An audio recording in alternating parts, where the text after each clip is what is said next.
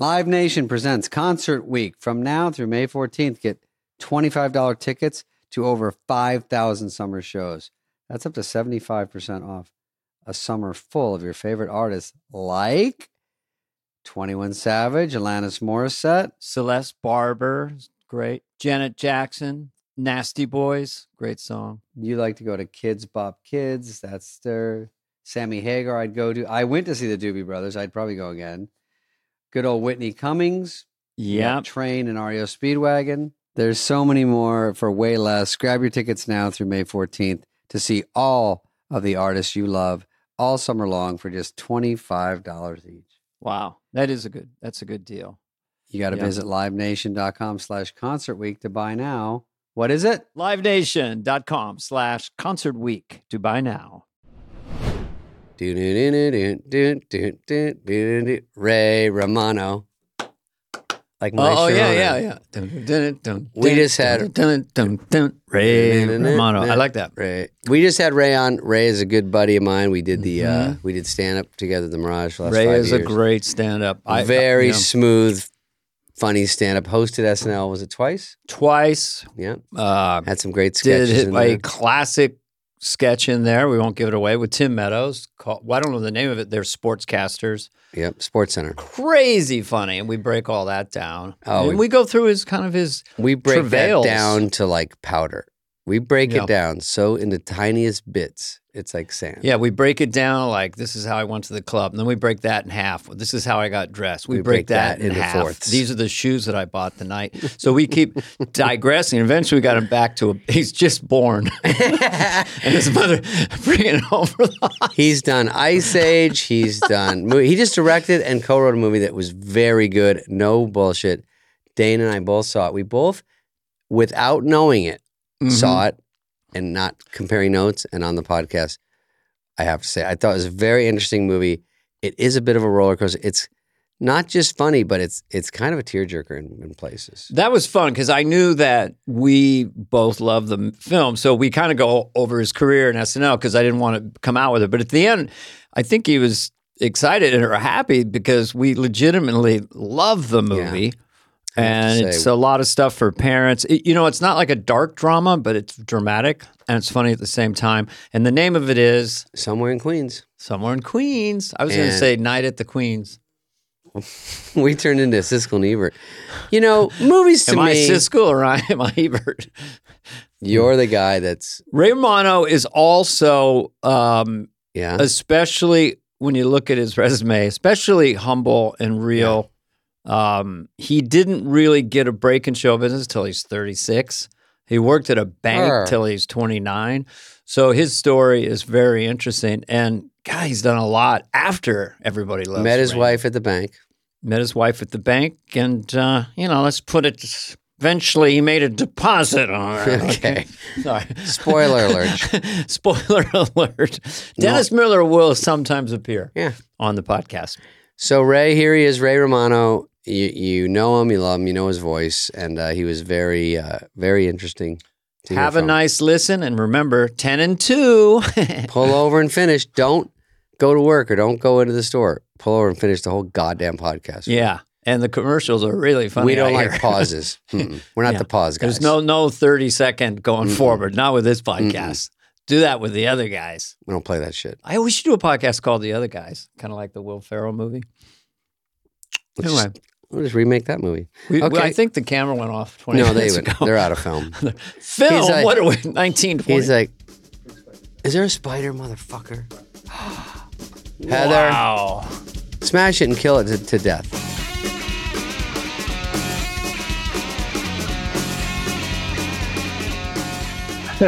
There's no pre-interview? No way to prep.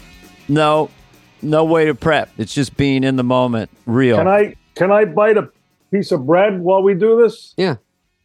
Yeah? Is that disrespectful? No. Not at all, especially because you've announced it. Now people listening all over the world, by the way, will be like, that's cool. He told us what was happening. He wasn't having some kind of jaw dysfunction. No, I came right from my eye doctor. I haven't had breakfast yet. It's all right. I usually eat all you want. I talk to Dana for the first 10 minutes anyway. Oh, okay. So I discovered Spade, and Dennis Miller discovered, was it Chris Rock or who did he? Oh, he also Schneider. Did anyone discover you in a linchpinny kind of way back in the day? Some club owner, some big time comic. Hey, kid, you're gonna make it. You may What do you not mean? have What one. do you mean? Like, how did you discover those guys? Well, recommended them. Yeah, Oh. that's a strong word. Oh, Dennis, not discover. That's the wrong word. But Dennis Miller, he saw Thabadoo Thandler and told Lorne Michaels about him. right. I believe, right? It's that kind of thing. Well, It's that's more a like big, that's networking. No. Yeah, that's a big thing. I'll answer for you because Ray's eating. Ray was No. performing at probably the Cellar, and he got Yeah, but I'll tell you one thing. Before I got to the Cellar, I was at the Improv. I was just a kind of a still a late night / one, maybe get on the regular show comic at the Improv. And my buddy John, John Manfilati, David. I do, the yeah. guy. Yeah. He was a regular at the Cellar. And on one Friday night, somebody canceled. They didn't have a guy. Blah blah blah. They had and the owner said, "Who can we get down here?" And he said, "There's a new dude at the Improv that's pretty good." And he called the Improv, and he called me. He said, "Can you get down to the Cellar in 15 minutes?" And I said, "Yeah." And I raced down there. I got there, and that then the Cellar became my club. That was, but he's the one who got me in there. I don't know if you count that. Do you count that as anything? Yeah. I'm gonna count it. I'm gonna count. I know there are people who disagree with me, but so just for inside baseball, so the Improv, which Bud Friedman had, we have 55th Improv, 45th Street, 44th, right? 44th and 9th. 44th and 9th. And the Cellar was in the Out Village. in McDougal Street, yeah. So it's like a 10-minute cab ride to Wow, Nirvana. Comedy. at least, maybe more. 20-minute cab ride to Comedy Nirvana. That could be your book if you ever write a book. Dan, I have a technical question for Ray because I only met people at the Improv when I was staying out there, and they said this guy Gary Grant could get you some road gigs if you fly out there. So I do 2 weeks. I take a subway to Times Square, walk to the Improv, sit there and meet some comic like you or someone, wasn't you, but someone that was established would drive me to like BF Packies in Jersey, and I would do 20 minutes and I'd get, $60. So in 2 weeks I could clear $500, which I did, and it was great.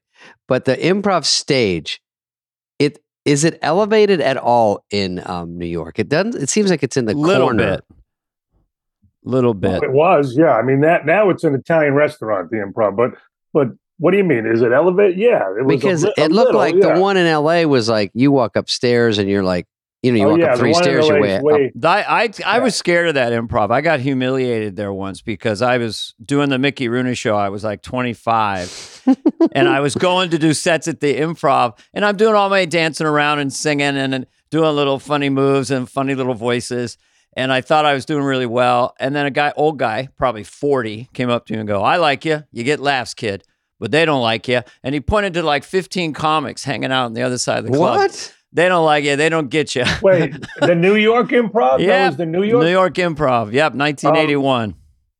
That was before me. But I do remember when I was coming up in there. I remember you coming in, Dana, and this is when you were on SNL, and you did a spot, and you were the big guest star, and I remember I think John Lovitz was in the audience at the Improv. Was at the Improv also. Mm-hmm. And so you on stage said, "How do you guys like Lovitz? What do you think of John Lovitz?" You were asking the audience to get a reaction. Balderdash. Fine. Now you have to bring me up to try to get a laugh. They like me better. I remember, I was a young dude then thinking, Ray, shit. who were the good guys when you were starting? Who was like on the slate there? Jerry? No. At the Improv? No, Jerry was never there. Okay. Our paths never crossed. Wow. At the Improv was like Alan Havey. Yep. And Ron Darien. Mm-hmm. I remember. Yeah. Chappelle was just starting, Chris Rock was just kind of starting then. And then at the Cellar, I was more when I ran into like Jon Stewart and Louis C.K. But the Cellar's the club that I still go to now. Cellar's very Didn't big. you shoot what was the name of your it was Netflix special? Yeah. You started the set at the Cellar and then you walked to another club during the special. Well, Another Cellar. That's the annex of the Cellar. Yeah, it's around the corner. Yeah. It was called right here around the corner. Right here, It was called was The great. Jaunt, and it was just a quick jaunt across. Were you And were you quick to get kind of what you would call your voice and like the way you do stand up now, or did you work with props and puppets and stuff and then get into your thing, or was it? I had a couple props. You did? Actually. God, when we dig down, Dana had props. I had props. You had a prop, right? what a puppet? I had a little duffel bag of. It was at the end of my act. It was at the end of my act, and I would do impressions. I would do the kid you always wanted to sit next to during a physics exam, and it was nerdy hat, nerdy glasses. Interesting. And I would turn around and do the old reveal. Closer alert. And did he talk? Nope, he didn't talk. All visual. Okay. All visual. It was I like just it. visual. These are all visuals. So it was just a set for. I think there were 4 things. There was the kid you wanted to sit next to during a physics exam. Boom. It's a funny setup. That same kid's mother. I did his mother. Whoa. What'd she look like? And it was just wig with cat glasses. Same. Okay. So one after the other. Yeah. And Mm-hmm. and then I did with the wig and the glasses. I don't know if you guys remember.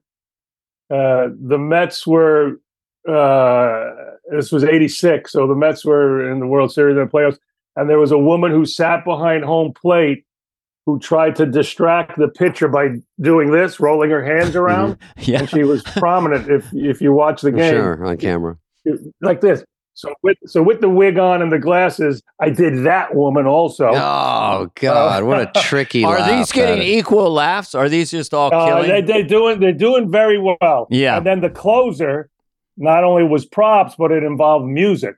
I said now of course the counter to the nerdy guy was the cool guy who would come into class, and it was just it was sunglasses and half a cigarette. And when I put my back to the audience, A lot of back to the audience so far. Go ahead. When I put and this would crush. When I put my back to the audience, they would play the theme to Eye of the Tiger, and it would be and then on dunt, I would turn around, and then on each dunt, I would move my head. So I had glasses and a cigarette. Dun dun dun dun dun dun dun dun dun. That's actually inspired. Go ahead. The second one, yeah. Dun dun dun dun dun dun. And then when the dunce ended, I would do with my lips. I had the half a cigarette. I would swallow the cigarette like that. Wow. True swallow or fake swallow? No. I would just flip it with my lips into my mouth, and it crushed. You're the kind of guy I would hate to follow. Oh my God. He walks off and goes, "Follow that motherfucker." Wait a minute. I had one more. One more prop and one more impression, and it would be a nuclear explosion. And I would take the rubber band that, I don't know if you know this, in broccoli in the supermarket, the broccoli rubber bands, they're fat. Yeah. Know it well. So I would get one of Very those. well. And I would put it on my head, and you could feel it creeping up. So as it was creeping up my head, Hair. the pressure of it, Yeah. I would do the whistle of the nuclear. And when I would time it, and it would snap up my hair And your into hair a would stick mushroom up? cloud. Oh It would my be like God. a little bit like a mushroom cloud. And very seldom did that not Oh. super kill. Well, damn. I mean, I know Dude, this get sounds on kind of Star crazy, Search. but are those bits still around for hire? I mean, I Or got for a sale? couple nickels in my pocket. God I mean, damn. visual. There was one day on when I got the TV show, What And, you got a TV show? What one was that? Yeah. Okay. I got Everybody's Raymond, and Letterman. Letterman was our producer, So I would do Letterman at least twice a year. Every year the show was on. So when I was running out of material and stuff, one of those spots, about 5 or 6 years in, I recalled all those impressions sitting next to Dave. Oh, okay. I just showed Dave, this is from the old days, Oh, and blah blah sure. blah, whatever. And they crushed again. I'm not joking. That would have been good on Star Search because it's quick. It's fucking score. Yeah. And you get your last. You get 4 stars. You move on. I got 1.5 stars on Star Search. You did Star Search? I Star Search. I lost to Geechee Guy. Geechee Guy, Joker Nade. Yeah. Mm. Did you do it? Did any of you guys do it? I didn't do it, but did you use those bits on Star Search? Because I can't imagine you losing. Not at all. Oh, no, not at all. I did 90 seconds of stand up, and it didn't work. And you get a 2. It was 1 to 4 stars, right? Mm-hmm. So you get a 2 just for showing up, And I got 3, 2, 2, 2, and the last person gave me a 1. So it averaged out to 1.3. Did you just set a record? That's the most dismal score I've ever heard of on Star Search. No, I mean that's cruel. I ask people this: how did you deal with stuff that didn't work well in your career, like that thing? Like, were you injured for a week mentally, or you just go? They don't know what they're talking about. No, I would. Yeah, it was a blow. It was a blow, but the story is actually has a happy ending because my wife was pregnant with my first kid, my daughter, and she was due about 4 weeks from that. So I fly out to LA to do Star Search, and if you win, you come back, you go the next week. But they film it like a couple days later. So I would have had to stay if I won. So I lost. And I told my manager, we were going to stay for a couple of days. I go, let's just go home. And when I went home, my wife's water broke and she delivered the baby the next day. So I was lucky to be, Did you kind of intuitively rate the baby at all with stars? When you saw your kid? Sorry. Well, what was funny? What was funny was she was born in the city. I like it. She was born, I was living in Queens and she was born in the city. And so I was going back and forth. And the second night, I went to the cellar just to say hello to the guys. And I went down in the basement. And Mike Sweeney? Do you guys remember Mike Sweeney? Comic. Anyway, yeah. Mm-hmm. Mike Sweeney was there, and he saw me, and he goes, "Hey, congratulations, man!" And I said, "No, didn't you hear I lost?" I thought, he goes, "The baby, you asshole." Show business. True Green is the easiest and most affordable way to get a beautiful lawn. Now, you're out there, you have acres and acres, hundreds of acres. All you have to do is water and mow, and they'll do the rest. No. Weed control, which you hate, fertilization, aeration. Can't stand it. Among others. They'll do all of that, so you can do literally anything else. Dana's out there like Yellowstone. You have better things to do in your free time. I know you do. You don't want to focus on lawn care. True Green is too good to be true, is what I'm saying. But it is true, right, David? Because you're going to have more time to do things that you want to focus on. All the hard work, and it gets you to a great lawn. That's what you want. You take care of everything else you got to do in your life. You're very busy. Let True Green take care of this one thing. Get it off your plate. You know what? I do have some space. I want to put some grass down. I might. I'll call you later, True Green. Talk to True Green. Where can listeners purchase or learn more? You go to truegreen.com. You do you. Let True Green do your lawn care. Visit truegreen.com to get the best lawn at the best price with the best people, guaranteed. You can trust True Green to give you the best lawn because they are the official lawn care treatment provider of the PGA Tour. Whoa. They offer a satisfaction guaranteed, and they have a verified best price promise, which guarantees you the lowest price with no compromise on quality. That is such a cool thing. Good job, True Green. You're nailing it. Ray, I auditioned for Star Search at the mall in Arizona, and they go, big audition. I thought Ed McMahon would be there. He was not. But they just had like a cattle call. So I waited in line like a chump. I wore a white sweatshirt that had a bat on it, like a Batman, not even a logo that said, just Dana. It was just the outline of a bat. And I thought that signified comedy somehow. I don't even know why, like Batman, like I'm cool. I don't know. So I go up and I do my bit. They're just running a camera and the guy's reading a magazine. And everyone just goes up and does like 2 minutes. And I thought literally when I even got to my second joke, it would be like a movie. He'd look up from the magazine. And then on my third joke, he'd start to stand up. And then on the fourth joke, he'd like hug me and say, we got him. And just like shut the place down and say, you're going to Hollywood. Literally, no one looked up. I did my act. No one called me. I go, and even for like 2 years, I'm like, it takes a while because they got to get the tapes and they got to review them. And so I never got on. God damn, I wanted that one bad. Both of you guys had the Young Comedian special on HBO, which I don't know if it still exists, but that was kind of a big deal. And I coincidentally hosted. Yeah. Hosted Ray's?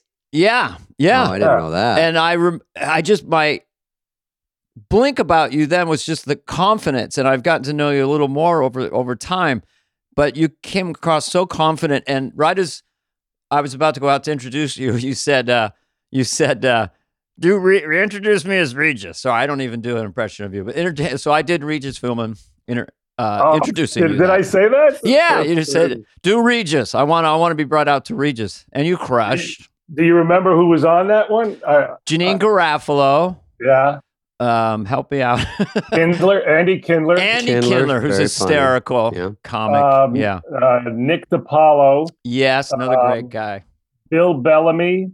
Mm-hmm. Bill Bellamy. Wow. And Judd Apatow. Judd Apatow. Yeah. Really? Judd was on that one? I didn't know Judd was on any of them. Judd was on that. Yeah. And did that help you? That's kind of a boost back then. There wasn't much going on, and HBO was a big deal. Yeah, I mean, I think after that I got my own half-hour special. They did those half-hour specials. Sure. So I got my own special. It was all good, but the thing then was to look to try to get a development, not to try to get a development deal, but that's what was happening. And nobody was offering me anything. I had done all of those things, the HBO, the Young Comedians. You start to get nervous because you go, I'm out of like tricks here. They've all seen me. Yeah, that's what I thought. It was like about 11 years in, and I thought, well, no one's offering. And then it wasn't until I got news radio. I got hired on news radio, and then fired on day 2. And so it was right around that then where I was like wondering, I love doing stand-up. If it's not going to happen, it's not going to happen. But then Letterman, I got my first Letterman, and Letterman made it happen. It was Letterman or nobody. Yeah. Were you fired or were you? When I looked it up, it said you left there to go do your own sitcom, like the writers from there. Yeah. Yeah, that's what it says on Wikipedia. So we're going to have to challenge this one, That looks Ray. good, though, for you. I've never seen that ever. Isn't that great? No, I've never. No, I was stone cold. 6:00 in the morning. My manager called me at the hotel and said they're going in another direction. What was that direction? I love that phrase. Who played you? Who played you? Joe Rogan. Yes. Came in. Yeah. So, in a parallel universe, you are hosting the world's biggest podcast right now. Yeah, we both made out all right, I guess. Ray, Dana. Back then, I would say going on the improv, I was just trying to kill. But with Ray, the more important thing was, which I couldn't really understand, they're just looking for a personality back then to write a sitcom about.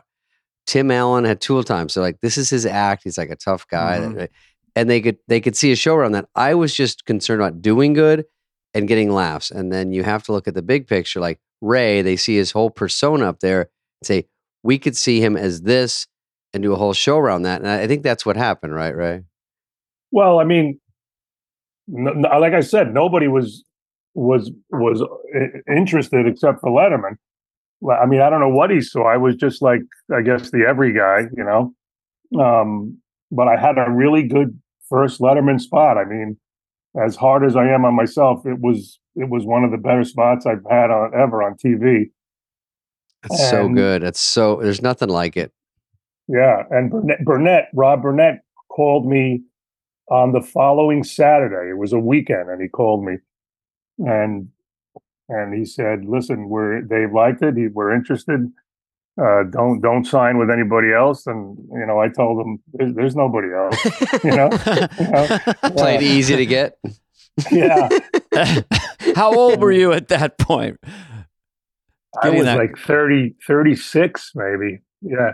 And they sent me to LA. I had 3 kids then. I had 3 little kids. I had the twins and the 3-year-old. And they sent me to LA, and I interviewed I met with about 10 potential showrunners.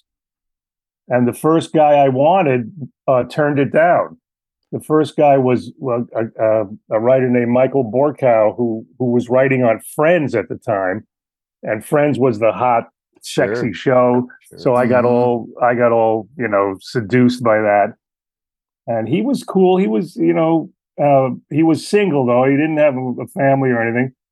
And we offered it to him, and he passed on it. And then Phil Rosenthal was my second choice. And, if that doesn't happen, I don't know, who knows? Yeah. Did you ever have a moment, because it's sort of a theme of the show, of maybe trying for Saturday Night Live? Because everything in hindsight, like when you're 2 hosting things, which we'll get to, I mean, you were great, like a great sketch player. Did you have any kind of designs about that? Because it's either the sitcom path in those days or pure stand-up or SNL. Right? I kind of knew I wasn't a really pure sketch guy. I didn't have voices and characters, and I didn't know. But did I dream of being on SNL? Yes, I did. I was 17, 18 when it came out, and we stayed home and watched it every night, every week. But I never thought I was going to be a sketch player and audition. I never asked my manager to get me an audition for SNL because I kind of knew I didn't have that muscle in there, But I wanted to be on it. It's very hit. I mean, it's a cool road if you blow up on the classic show. Everybody Loves Raymond, and then they call. And then you're going to go host. So your first thing is just hosting. You skip it all. That's quite a privilege, Yeah. It was probably, I think it was year 2 maybe of Everybody's Raymond. It was 99. Mm-hmm. So 3. It was year 3 actually. Were you a hit out of the gate? On the Raymond? No. We were on Fridays for the first 21 of the first 26 episodes. We were on Fridays, and we were in 100th place. And then the only thing that was keeping him from canceling us was the reviews were pretty good. So, it was Les Moonves at the time. So he kind of hung on to us.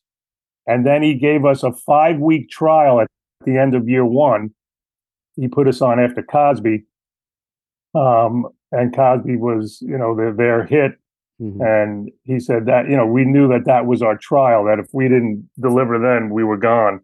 And we actually went up a tick from Cosby. And then we stayed on. Whoa. Yeah, we stayed on. Wow. Was Cosby at some point, did I read this right, that at a given point he would get 50 million people watching his sitcom? Maybe that first one. Yeah, the first Cosby. One. Yeah. This was the second one. Mm-hmm. I don't know about 50. That seems like a lot, but I got canceled at 25 million with one of the boys with Mickey Rooney. Going back to that one more time. They go, we're stuck at 25 million. We're out of here. Really? Yeah. If you get $1 million, you're a hit, right? If your parents watch, Just Shoot Me got get a canceled season. with 700 million. Bigger than the Super Bowl every week. Half the No, when you look back, the ratings, even on Rules of Engagement, a few people remember, thank you, that we got the same thing it's just typical. The ratings at that point made us get on the borderline of canceled. today would be huge, but it goes down when then people go, I got picked up. We got a .09. I'm like, that's great. Yeah. I don't even know what the ratings are. .09 doesn't sound like a lot of something. Yeah. I don't either. I used to watch every week. anything. Anything out of 100, out of 1, out of what? I don't know. I would look them up every week, man, and I would check the numbers every week. Oh, too. yeah. And now who knows? I can't tell what's good and what's not good. Did you now. call that hotline and it would give you the ratings? Yeah, I would call something. I remember I would call something. It would make your day or it would crush you. It'd be like, oh. Yeah. And we got, for our finale, the equation was this. We got, if you took Seinfeld's finale and subtracted Friends' finale, that was the numbers for our finale. Yeah. Like it literally exactly perfect. Buddy. Yeah. But it was good. It was good. Big. But Seinfeld got like 75. Friends got like close to 50 or whatever. We got close to 30, you know? Yeah. Huge. Damn. Huge That's numbers. just gigantic. That's bigger than the Oscars. I saw a sketch you did, Ray, about Sports Center. I mean, we don't have to get in all the sketches, but there was one when you were with Tim Meadows. Yeah. That was that's the one. That's the one. Is that the one, really? Because when you look them up, they're on YouTube and you jump around, but that one. Well, that's the one that has a little bit, the barest nugget of a little bit of a cult following because of the Sweet Sassy Molasses. Yeah, I wonder if thing. they say it on TV and Sports Center now because it's so fucking funny. That was very inspired. The sports guys, they're at the desk, and I'm starting to watch it, and then I see the turn, and I go, "Oh, damn, that's really I didn't funny. see it coming." Yeah, and then you landed it so beautifully, Ray. Just like I have to thank. Mike Royce was one of the writers on Raymond, and they all flew, him, Phil, and one other writer, Tom, flew with me, and Mike kind of threw that together like a couple nights before, and we all then worked on it, but he came up with that, and he came up with the Sweet Sassy Molasses, and it worked, and the guy, it was a. Tim Meadows was playing Stuart Scott. I don't know if you real guy, yeah. Yeah. Who unfortunately, booyah. And sadly, he passed away. But he had cancer, but I saw him probably a year before he passed away. The first time I ever saw him, and I didn't know whether he was going to be into it or not. But he couldn't have been more flattered by it. He was really cool about it. Yeah. But that's like every now and then I'll be at a golf tournament and someone from the side will yell out Sweet Sassy Molasses. So just for people who may want to look it up, it's sort of two newscasters. They start sportscasters. They start to use all these colorful phrases to report the games, and Ray's character takes it in this. But he's known for the character that Tim Meadows is playing is the real guy who was known for having that catchphrase, booyah! Yeah. Whenever he would narrate a clip or something. Yeah. And he has cold side of the pillow, stuff like that, right? Yeah. The real guy's booyah, and then your guy is Sassy Molasses or whatever. I was bringing him. I was the new guy, and I tried to match him with Sweet Sassy Molasses. Yours had some racial stuff in it that he wasn't happy with. Yeah, it's funny. When I look back at it, I'm like, there's no chance. I don't know if we would have wrote that now, Yeah. And then the second what happened was the night before we flew in for SNL was I think it was the Golden Globe Awards. It was one of those awards, and Roberto Benigni won, and he jumped up on the chair, and he went crazy, and I was looking at him, and I was thinking, I could look like him if they could make me look like Benigni. And on the plane there, we threw together the sketch that was the second one up that night. Was the Roberto Benigni comes into the restaurant and goes nuts, Yeah. Was there any? That was in the same show. Same show. It was. That's good. Out of the gate, boom, boom. Sports Center first, and then Benigni was next. Yeah. That is the thing about SNL, Dime Store Observation, is that stuff is thought of and then it's fully mounted 24 hours later. and on live TV. There's the immediacy of it. There's nothing. They're very like good that. at it. Yeah. It was awesome. I mean, It's a challenge. You tell them, I need to be Roberto Benigni. They're like, yep.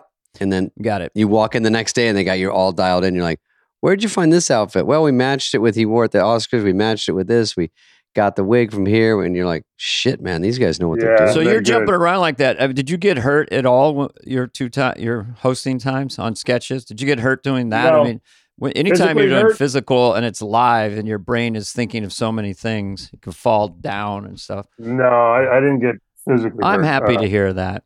Yeah.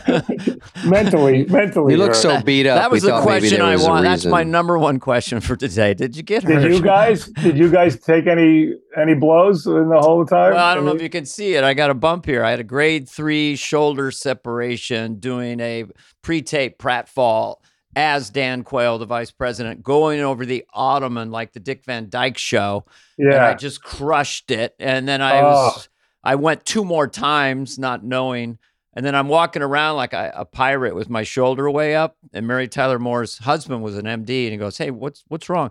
He felt it and said, "I think you got a shoulder separation." So I went, they checked it out, but it was just barely on the edge of a surgery. But I did a show the next night, and it was very painful, switching clothes really fast with a separated shoulder. Did you do that bit? Did you do the bit? Well, that was a pre-tape, so it showed in the pre-tape. Yeah, pre-tape. Yeah, right. Did you get hurt, David? I got hurt twice. One was Schiller Vision. If you weren't in the sketches, he could pluck you for a day's shoot. Films. Yeah. And me and Victoria Jackson, we were older people, and and bad luck, they drop an atomic bomb, lands on my head. But they did it from a ladder, and I have a bad neck, and it's a jammed neck. And so him dropping this thing, no matter how heavy it is, it wasn't that heavy, but it keeps racking me, and they keep doing take after take, and I almost can't stand up anymore. I'm like, I feel like I have a concussion. I'm like, I can't do this anymore, but I can't say anything because I just want to be on the show. Yeah. And then Farley picked me up backwards. We fell through a table and motivational speaker, and then I sort of got rocked by that. But Farley picked me up is tough. Yeah. Where does that go? And by the way, it's not super thought out in quotes. So he's like, "I'll pick you up and we'll kind of spin around and fall through a table." I'm like, "Sure." And whatever happened, you just cross your fingers. But yeah. You weren't hurt during Ice Age, were you, doing that voiceover? Yeah, I was. You were the mammoth. That was a big one. Are they still doing them, or is it over? Because don't you want more? 5. We did 5 of them. 5? 5. Nobody gets 5. Never.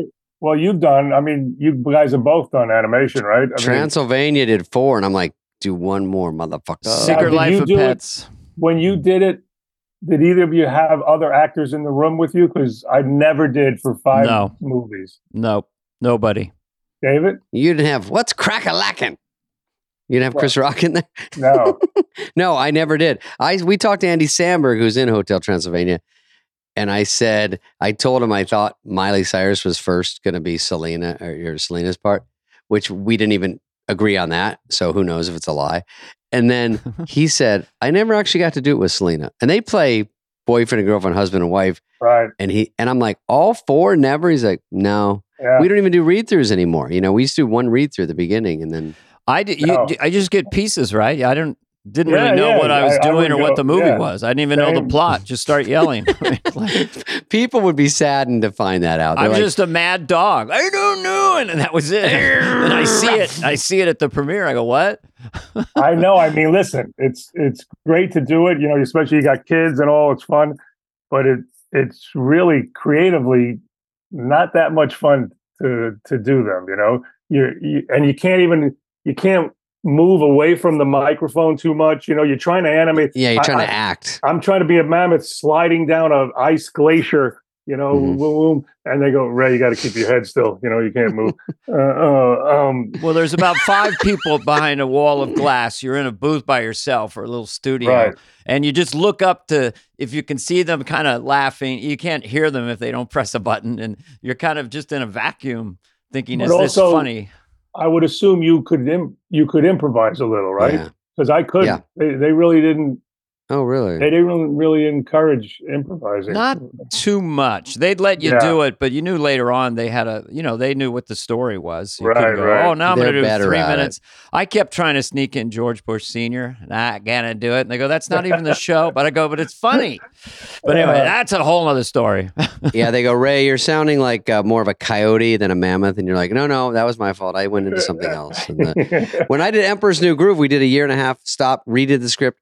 When I was going in, like Dana said, I was just getting pages. It turned into just you walk in and they're like, this is a scene. We're on a log and they give you as much as you can. You go, okay. And you do it. Yeah. And the magic of how good they are, I have to say, Hotel Transylvania, I would laugh. They were so cute and funny. And what they do with the animation and Emperor's New Groove, they make it so much better than it even seems when you're doing it. Yeah. You go, I don't really get what's going on. It's a little jumbled in my head of like, where were we and what are we? And then you see it and you go, oh, they know exactly what they're doing. Yeah. Yeah.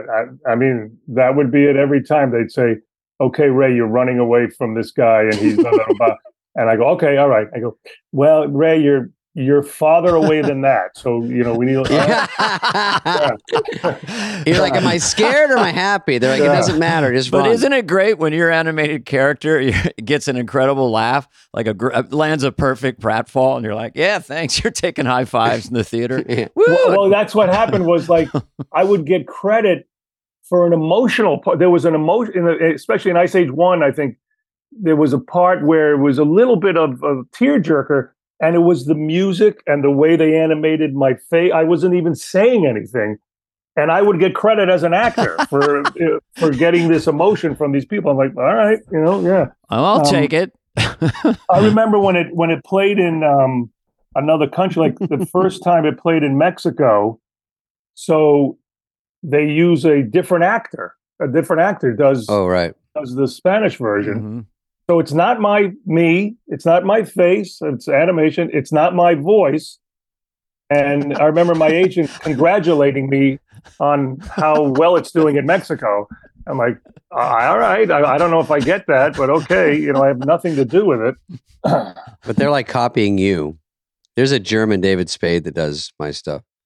Oh, really? So, Schwarztiten, hey, buddies? Or what? I'm sorry. Hey, buddy! In German, Schlausweidend? Gets all my nuances. That's he goes, fake there's German. No Don't be nuance in his offended. performance. All same performance. Und Schwarzweiden. Und zwei, drei. Sorry, fake German. Are we going to get letters? No. I don't know what's I know. I took German in college because my girlfriend, because the girl I was dating at the time spoke German. I thought, oh, she'll help me. And then we broke up and I was stuck in a German class. Yeah. How do you say, yes, I have perfection. Yes, I have protection in German. No. No baby uns.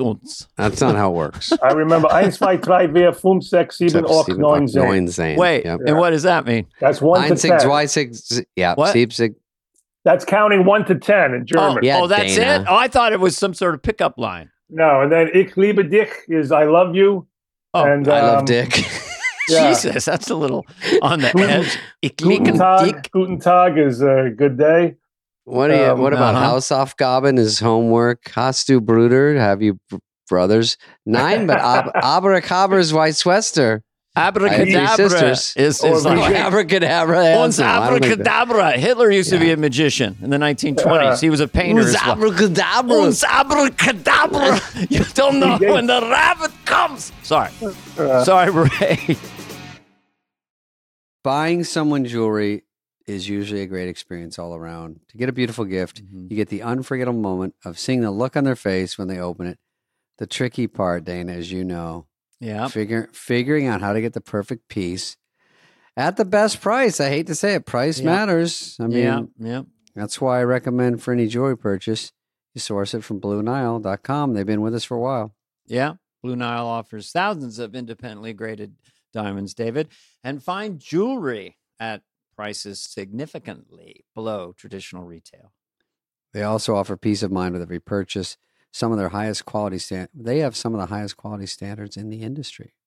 Right. And David, whether you want to make a classic statement by gifting a white gold tennis bracelet to Sarah Sherman or bring Zendaya.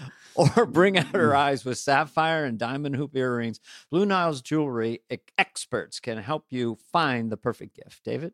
They're available 24/7 by phone or chat to answer technical questions like, should I make it a diamond cut or a circle? Those are the technical questions. I know. Oval. They fit your budget. They'll make sure what you want, they can fit in your budget.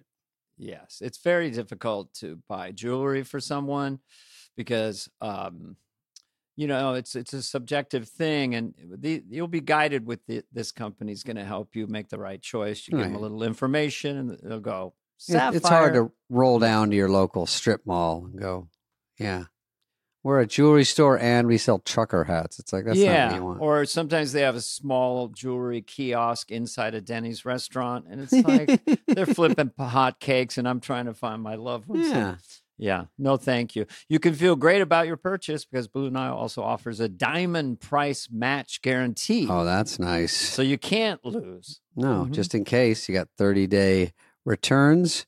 Shop Blue Nile today and experience the ease and convenience of the original online jeweler. Go to BlueNile.com today. That's BlueNile.com. Looking to save on delivery? DashPass from DoorDash is your door to $0 delivery fees and savings you can't get anywhere else. DashPass is an exclusive membership with DoorDash that gets you unlimited $0 delivery fees on eligible orders and members-only deals and discounts. Whether it's food from your favorite restaurants, grocery from across town, or anything in between, DashPass is the most affordable way to get everything you need delivered right to your door. With $0 delivery fees and lower service fees on eligible orders, DashPass makes it easy to save at restaurants, grocery stores, and all your local favorites on DoorDash. DashPass pays for itself in 2 orders on average. Plus, DashPass gives you special access to exclusive promotions and menu items, all for $9.99 a month. Get more from delivery for less with DashPass. $0 delivery fees and reduced service fees on eligible DoorDash orders. Sign up for DashPass today and get your first 30 days free if you're a new member. Subject to change. Terms apply. Could we just for a second, just because you may have some impressions of Lorne Michaels, just going to, well, then we're going to move on to, because I think a big part of your legacy is this gigantic career you've had after your half-hour sitcom. But do you have any, like, were you just intimidated, or how did you just process being in the 17th floor with all the writers? You go into Lorne's office and he's talking to you. People have talked to that moment. I don't know if you have anything. Well, I didn't know how it worked. They point you where to go. I was, very, of course, nervous. And the first day you go in the office, right? And again, this is 20. I haven't been on in 23 years, but all the writers come in and sit all over the office, all over the floor, right? Yeah, it's just packed with people. And they all pitch what they're thinking of. You sit in the only good chair. Right. Next to Lorne. And I didn't know till a couple of guys told me later, like, sometimes they don't have anything, so they just make up a pitch, right? Fake pitches. Yeah. You're a caveman afraid of caves. But you hear everything. You hear all these, 30, 40 pitches of different scenes. And it's intimidating because you're like, one of them is, you're a Southern farmer, and you da-da-da-da-da. And I'm like, I can't do a Southern farmer. I don't know. You play a carrot stick. Okay. Yeah. I throw a bluff in, Ray. I always go, Michael Keaton, can you do Russian accent? Yeah. And he goes, yeah. And I go, okay. For no reason. Well, one of the pitches was, you're my grandfather, and you're this. And my knee-jerk reaction was, this is how stupid I was. I was like, wow, he thinks I look old enough to be his grandfather. I'm not really. This is freaking sketch comedy. They're going to make you look like however. Everybody plays everybody. That's funny. Yeah. But Lorne, afterwards, we discussed some of the stuff we heard, I guess. He was, he was they treat the host really well, right? Yes, yes. Because he defers to you. I mean, that's what it felt like. When we whittled down some of the sketches, he was really deferring to what I thought would work, and then of course he would put in his thing, and you are part of the process there. I guess as much as you want to be, right? Yeah, it's something because you take his advice because he knows the show, but he also lets the host go if you're not comfortable or if you don't. And like he would do this it one. like this: if everyone's talking, silence. Raymond, it's just that.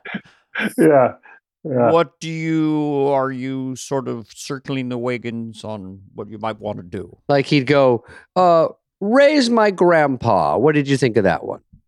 And you're like, I don't know. And he goes, is it because you have to wear gray hair in it? Yeah. No, I just didn't like the whole feel. Do you want to do Mr. Short Shorts? You don't have to do Mr. Short Shorts. Mr. Short Shorts. I think it's a good visual piece. It doesn't matter, but if you don't want to do Mr. Short Shorts, you don't have to. And there's a song as well. And you'll dance around in little short shorts. Yeah. Well, don't forget, we brought in like 3 sketches, and 2 of them got on. That's a miracle because they don't like when you bring your Goomba writers in there. They go, here we go. That's smart. They get mad. All the writers go, hey, guess what? Next week, Ray's bringing writers, and everyone goes, boo. But they were all, it was Higgins, right? It was Steve Higgins. Steve Higgins, producer, great guy. Yeah. And he was I guess he was the head writer then. And, yeah, I think so. And we got in there and we worked on these sketches that we brought, and he helped polish it up, and I mean, I can imagine, these guys, this is what they're living, is to write sketches for us. And I didn't even think of that. And here we are coming in with sketches. Yeah, you took food out of their mouth, took it off their plate. And then on the second time I did it, we came in again, and they didn't crush as much. Those sketches they came up a little short, the ones we brought in. Yeah. By the way, Ray, I don't think I remember when hosts would bring writers. I think Jamie Foxx, maybe Martin Lawrence, when they would bring writers, it was very hard to make the transition because they weren't quite exactly right. Like the sketches were funny in a way, but it is, Dana, like for what the stamp of everyone knows and read through sort of how everything works. Maybe there's too many sets in them. Or there's something weird about them. The point is they don't always get all the way to the end, even though I was kidding. Everyone's well-meaning. If it's funny, it's funny. Put it on. But I think you getting 2 on is, you say 2 the first time? Good. That's a lot. Yeah, it was. And it was the first one and the second one. It was they kill. Yeah. Sports Center and Benini were back to back. Those sound great. But listen, we weren't trying to step on anybody's toes. You're fine. Insecure. I was just saying, guys, come with me. We had Phil Rosenthal and 2 guys, Yeah, the mafia. You're the mob. No. So Ray, because you don't wear your stardom on your sleeve, like I'm just interested in, like if you go drop into a club, maybe you're not doing much right now, but when you're getting ready for your special, and the MC's like, okay, fasten your comedy seatbelts because the next gentleman, I'm Ray, and you got a little piece of paper, you're trying out jokes. Have you had that experience of the expectation of Ray Romano? Yeah, I first, whenever I'm in the city, I go on. I go to the cellar. Whenever I'm in New York, I go on. And I was just in Atlanta. I was working in Atlanta, so I dropped in on the Punchline, the Atlanta Punchline. I don't know if you guys did that. I did it like 30 years ago. When I was just doing the road, I did a spot a week at the Punchline.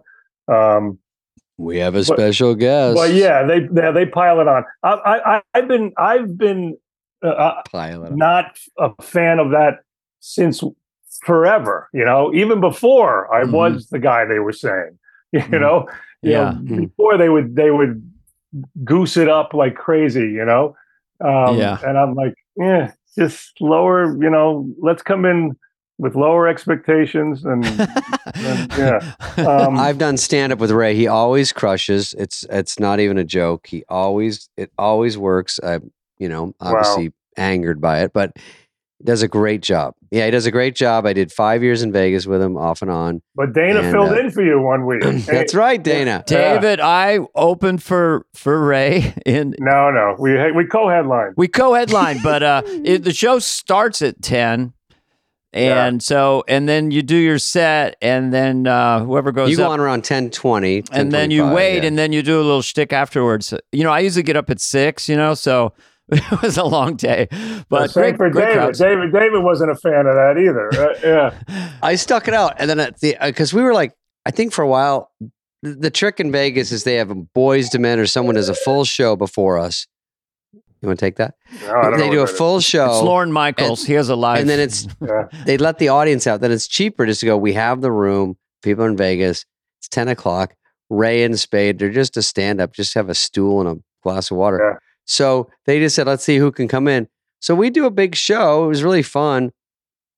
But I always thought, can they flip-flop us? I think the shows before us, I think it was Shimlim after us.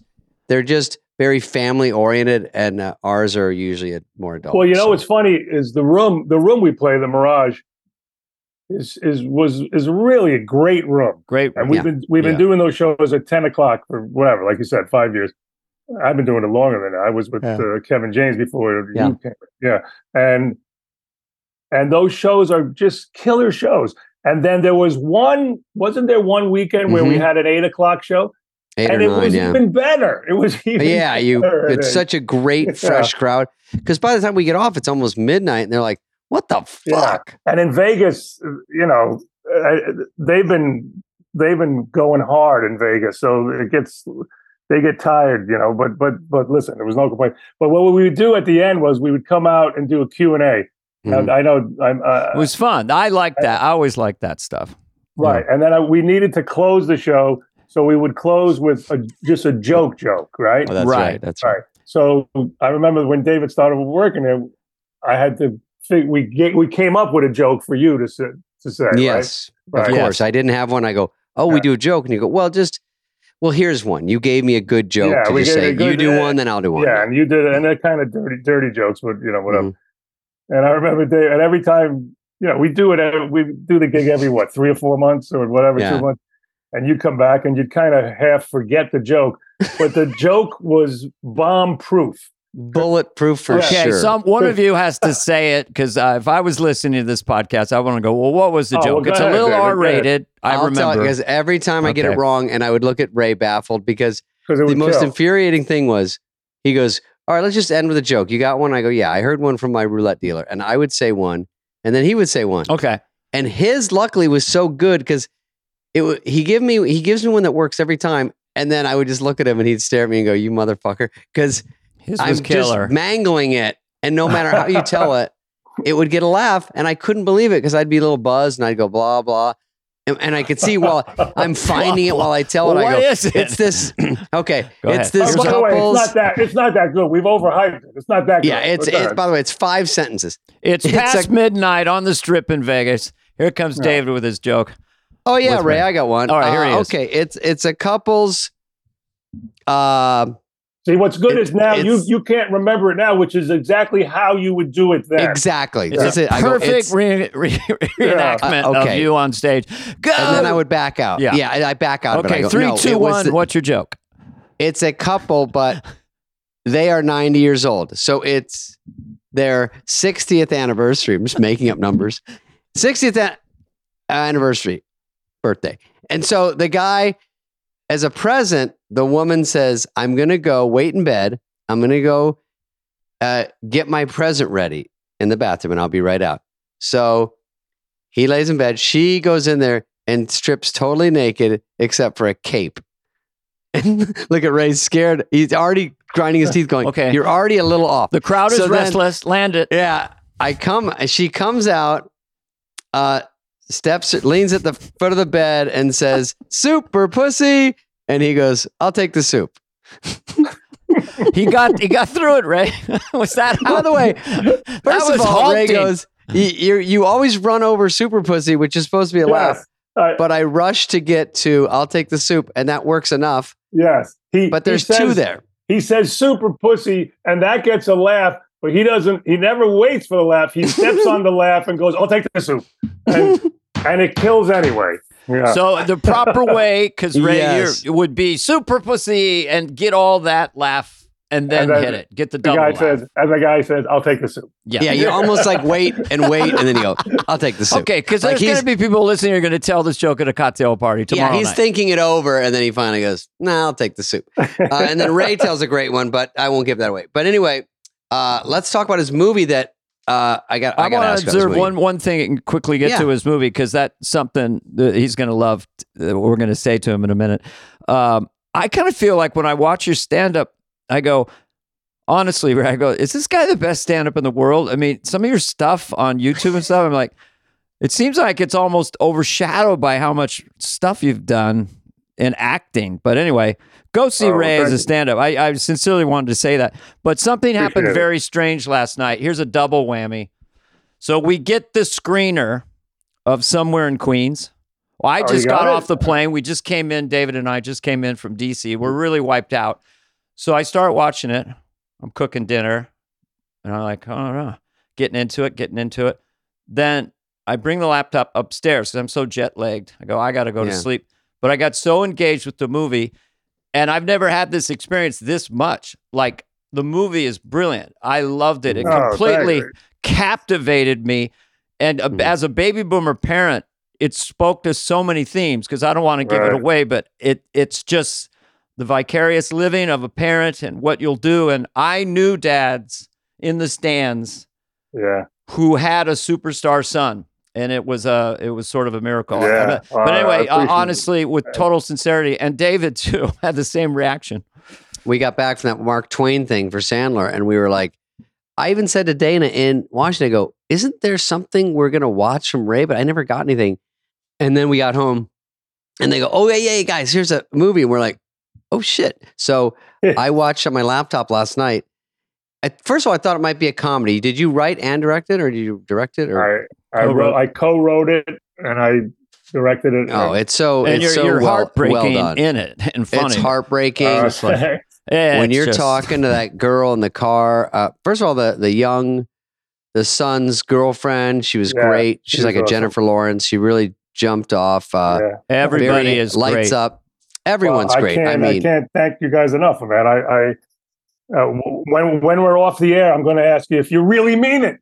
No, we have Ray. You know what we would say? We would say we didn't get a chance to see it. Would be the punt. I didn't get. The screener didn't play. Or we might say it sure really held my interest. It's just fun to be able to tell you. Maybe it's because we were jet-lagged, but it has so many themes in it, and your character is so heartbreaking. Just being a father myself, and just the length a parent will go to for the love of a kid. The story came out of nuggets of my real experience with my kid and my family, and my son was a basketball player, and he's 6'5", my son. Mm-hmm. So he was one of the star basketball players in high school, and I knew he wasn't going to play in college because he wasn't a guard, and at 6'5", you're a guard, And so when it ended, I was really feeling sad that I'm going to miss sharing this with my son. But if I'm being truthful, I lived vicariously through him. I like the attention I was getting too. Which how pathetic. But if you think about how pathetic that is, I don't have enough. I have. I'm in movies. I'm on TV, and but that whole world is so different, and it's so interesting. And you're not an athlete. I mean, you might be athletic, but you're not to this level of these guys, which I wouldn't be. And you sort of admire people that can do stuff you can't do, and it's your own kid. Right. And so you take responsibility. You're like, that's my guy out there. You can't help your ego. Human ego gets intertwined, and the other parents want that have the bench sitter kid or the kid that barely plays, and they would sort of love to have that, and they're trying to get it's a whole social dynamic with parenting. I mean, it's an amazing ego structure of look at my kid. I had one in junior, it was CYO basketball. So there's the kid who's like 6'2" in 8th grade.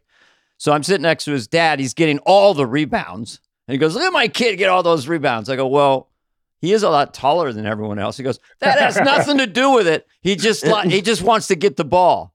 Nothing to do with it. My son's 4'11". Yeah. Are you kidding me? Yeah, I know. So and well, that was the germ of the idea for the story was when I felt that emptiness, I just thought I at least have other areas where my life will be full. But what if it was this poor schlub guy who had nothing else but this, who felt invisible in his real life, and his son brought this out. But it's a smart way to do it. No, the things that happen, I don't see coming. Your wife in it did not know who that was. Took me forever because she does such a disappearing act. Of Laurie Metcalf is so well. Obviously, she's incredible. You both were great together. Yeah. I don't want to give it away, but there is a scene that you captured the tension of someone being busted, and the way that whole scene built, and the way you landed it. You just felt viscerally, shame for your character. So it's like not easy to do. It's not an easy thing to land in a movie.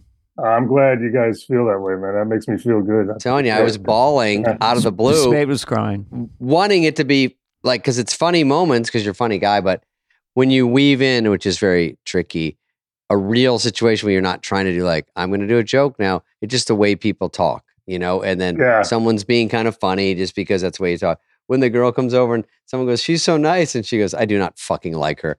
It just comes, those things come out of the blue. That might not be a great example, but you just do funny things. Well, you're talking about the Italian, my wife, who's, what I wanted to do was take this story, which will be universal. I'm glad you identify. I believe so. Relate to it. Yes. But put it in this specific universe, which I lived in. I grew up Italian in Queens, but my wife, I married into that world that we see in the movie. The traditional people, the right off the boat people, everything with all the traditions and the parties and the all the food and everything. Mm-hmm. And I said, let's just do this story and make it specific, but it's kind of like the formula that worked for Everybody Loves Raymond.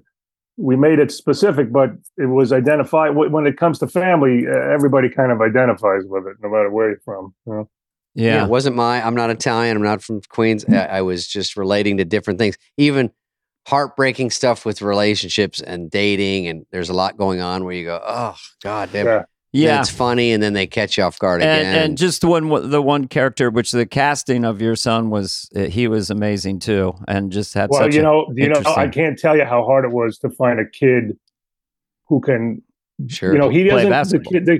The kid's an introvert, so he has to emote without saying a lot, and so he has to be a pretty good actor and also a good basketball player. It was so hard to find a guy. Of course, he was shooting threes and. Oh yeah, he's a good player, and we would get a list of guys. We would look at all of them, and we would narrow it down, and then we would say, "Put yourself on tape playing basketball for 5 minutes," because they all said they could play, and within 10 seconds, you could see this guy's never. It's all edited basketball. Together. Yeah, but this kid was driving Postmates when we gave him the role. He was just he just had college films that he did.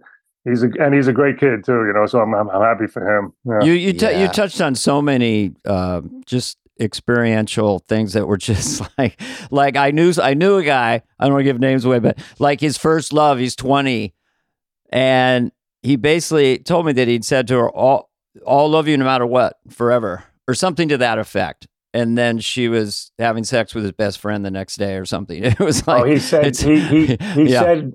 I love you forever. Yeah, too early. Too early. And it's like, there's a lot of stuff in your movie that. But she was like, I'm covered. Even though I'm going to have sex with your friend, you're still loving me, right? That was the deal? Yeah. And he's like, well.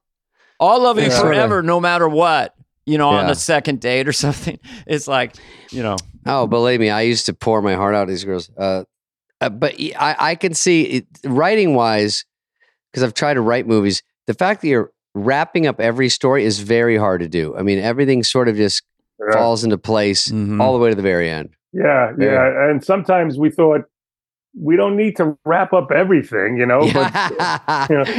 no, but it's true. But they're all very nice. I liked them all. And I love "Oh, Sebastian in the movie too. He's just a great tough brother. If you've ever been in the market for a new home, you know how home shopping can be, and that can be a lot. There's so much you don't know and so much you actually do need to know. What are the neighborhoods like? Good question. What are the schools like? Who is the agent who knows the listing or neighborhood best? And why can't all this information just be in one place? Maybe it is. Why can't it? Guess what? It is. Now it is on homes.com. They've got everything you need to know about the listing itself, but even better, hold on, they've got comprehensive neighborhood guides and detailed reports about local schools. And their agent directory helps you see the agent's current listing and sales history. Wow. That sounds good. Homes.com collaboration tools make it easier than ever to share all this information with your family. It's a whole cul-de-sac of home shopping information, all at your fingertips. Homes.com. We've done your homework. David, whether you have a few weeks old puppy or a senior who's seen multiple decades, any dog person like me knows the most valuable thing in the world is spending time with your pet. Yep. The farmer's dog makes it easy to keep them healthy, which can give you more quality years with your lovely dog. Yeah, well, I've heard Farmer's Dog makes and delivers fresh, healthy dog food. And, that's what everyone's looking for. It's recommended by vets, nutritionally balanced. It's made from human-grade ingredients. Safe, clean kitchens, all that stuff matters. Yeah. I mean, you love your dog. Why get the lousy food for your dog? Farmer's Dog is the best. Traditional dry and wet dog food options are extremely processed. Sometimes dogs... much lower quality.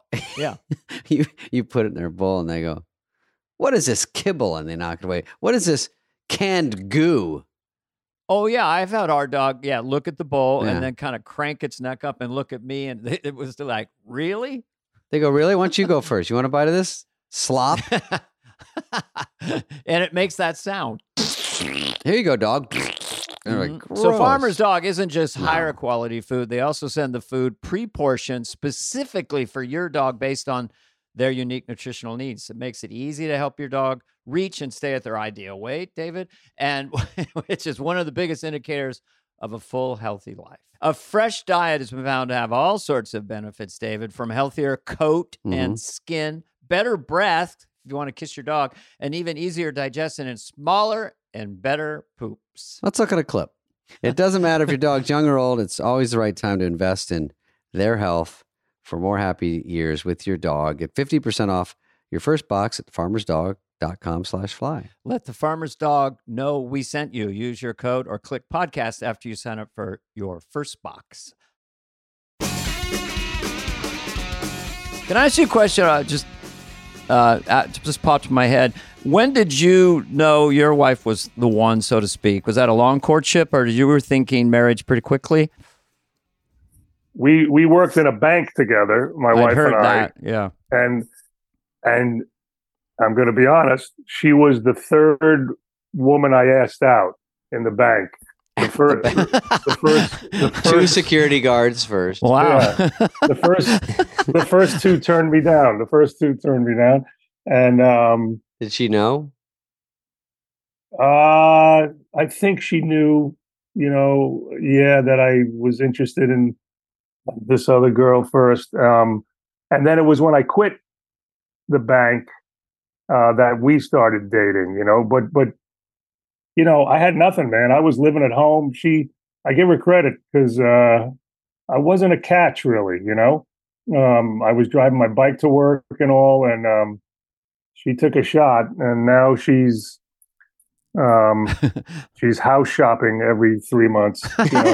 What is interesting, pre-money, pre-fame, living at home, working in a bank, and so there's some nice stuff about that, It's a big... but it wasn't love at first sight, I'm not going to say that, but hi, honey. No, but it was like me and Dana. It was like a lucky. It was just it's kind of like getting fired from news radio. You know, it was. Mm-hmm. It was. It works out. It worked out. Yeah, I mean, it was. My life would be very different if it didn't happen. You know. Yeah, I sort of like that little Jennifer Esposito. She did a nice yes, job I did a with movie with her once, Master of Disguise. I thought she was also. Oh yeah, she was perfect in really their good film. with that little bit she did. Yep, and Yeah. she really. I didn't know what was going on with that, but I just like Yeah, the tough dad. Everyone knows a tough dad, and that's just the way they are. And you being a full grown adult with a tough dad is hard to sit there and eat it all the time. yeah. Have you guys directed anything ever? No, I haven't. Man, it scared the hell out of me. Man. I Oh. can't tell you how frightening it was leading up to it. I wasn't gonna direct it, but my agent told me, it's too personal. Get in there and do it. And I was There's like, another 10 grand in it for you. another union. It's another union. Yeah. You're in another union all of a sudden. Dental. But I So that's your first directing job. Okay. Yeah. I hadn't directed any Raymonds. I hadn't directed anything. And I've been in the edit room for the last 25 years. I've been writing and kind of directing. With Raymond, you're directing, even though you're not directing.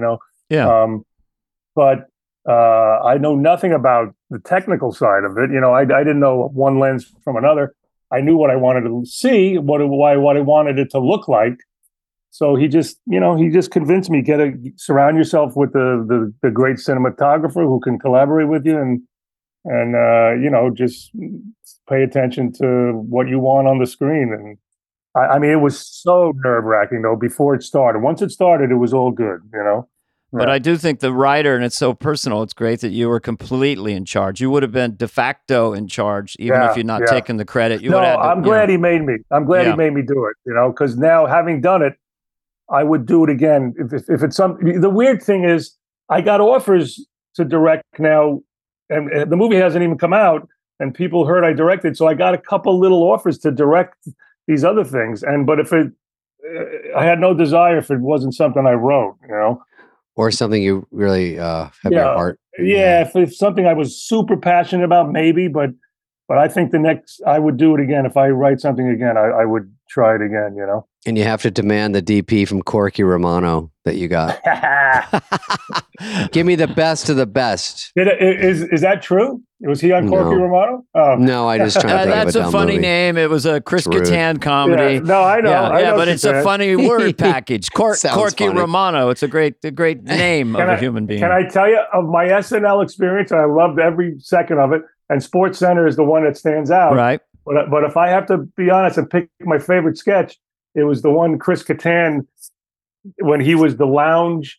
You guys may not.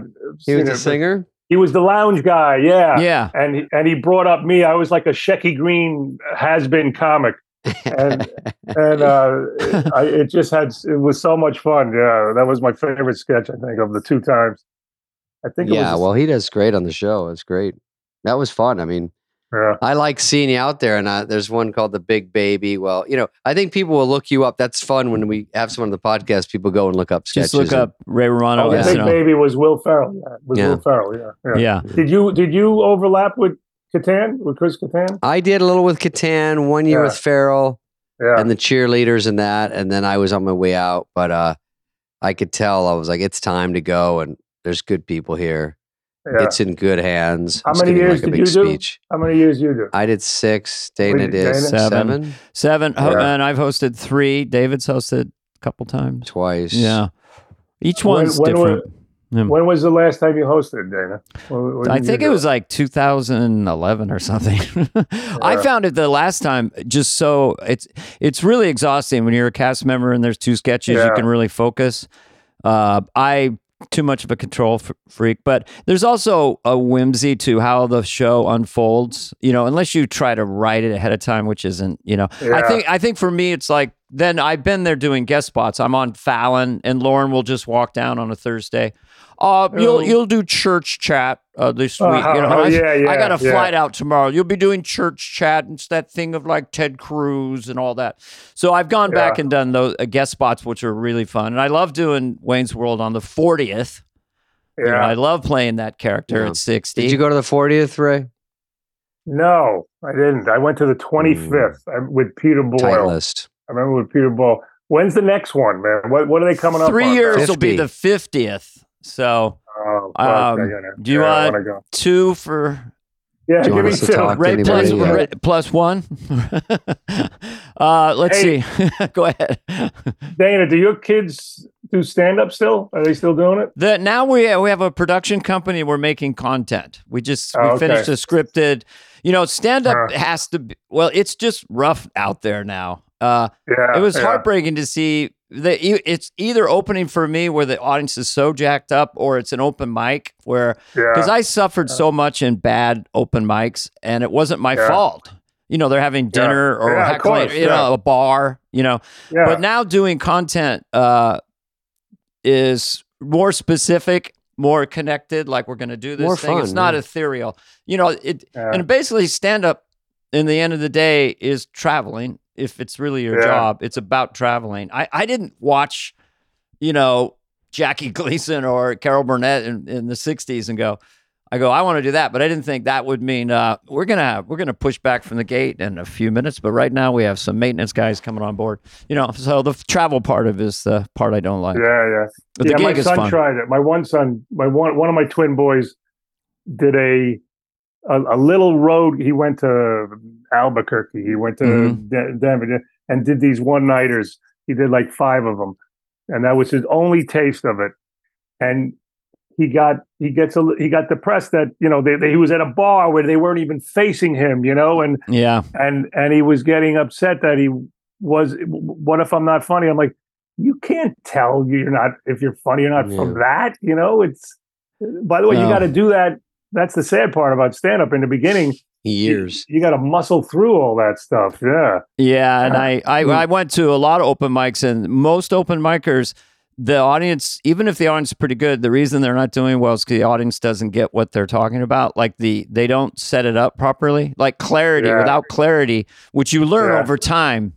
But anyway, they had nights where they would crush, but it still has to be a specific passion. And the stuff we're doing now, they're enjoying more. Oh, good. Yeah. That's good. Also, stand-up sometimes leads to doing content. They're sort of just going, let's get to the part where we make stuff. It teaches you a lot to trust your blink. And that in the end of the day, the sensibility, if it's similar in a room, it's so much more pleasant. Like at SNL, there was a very narrow sensibility. And so when something worked, everyone all knew it, sitting around the writer's room. Oh, that'll work. That'll kill. Right. But, anyway, it's been a good life. David has good luck with the movie, Ray. Thank you, man. April 21. Somewhere in Queens, and it's in theaters?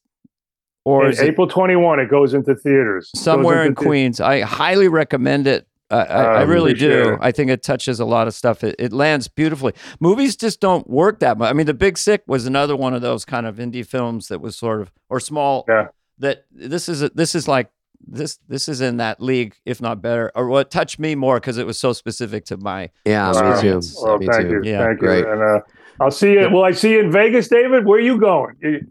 I'll be over at the Venetian with Nikki Glazer, but I'll yell over because son of a bitch. I know, but it's 8:30. I'm playing I'm headlining the Mirage. I guess you're out of town on. When? Oh God, I hope it's right.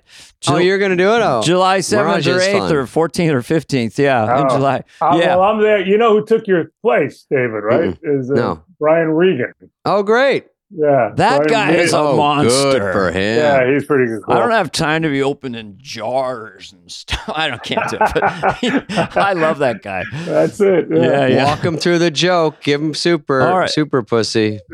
Yeah. We loved it, Ray, and we hope to see you around campus and here, there, and everywhere. I appreciate it. Thanks. Yeah. Fix it in post. Fix it. Fix it up. It's right. It's baked. It's ready to go. Okay. Thanks, buddy. Take care. Thanks for being on. This has been a podcast presentation of Cadence 13. Please listen, then rate, review, and follow all episodes. Available now for free wherever you get your podcast. No joke, folks. Fly on the Wall has been a presentation of Cadence 13. Executive produced by Dana Carvey and David Spade, Chris Corcoran of Cadence 13, and Charlie Finan of Brillstein Entertainment. The show's lead producer is Greg Holtzman with production and engineering support from Serena Regan and Chris Basil of Cadence 13.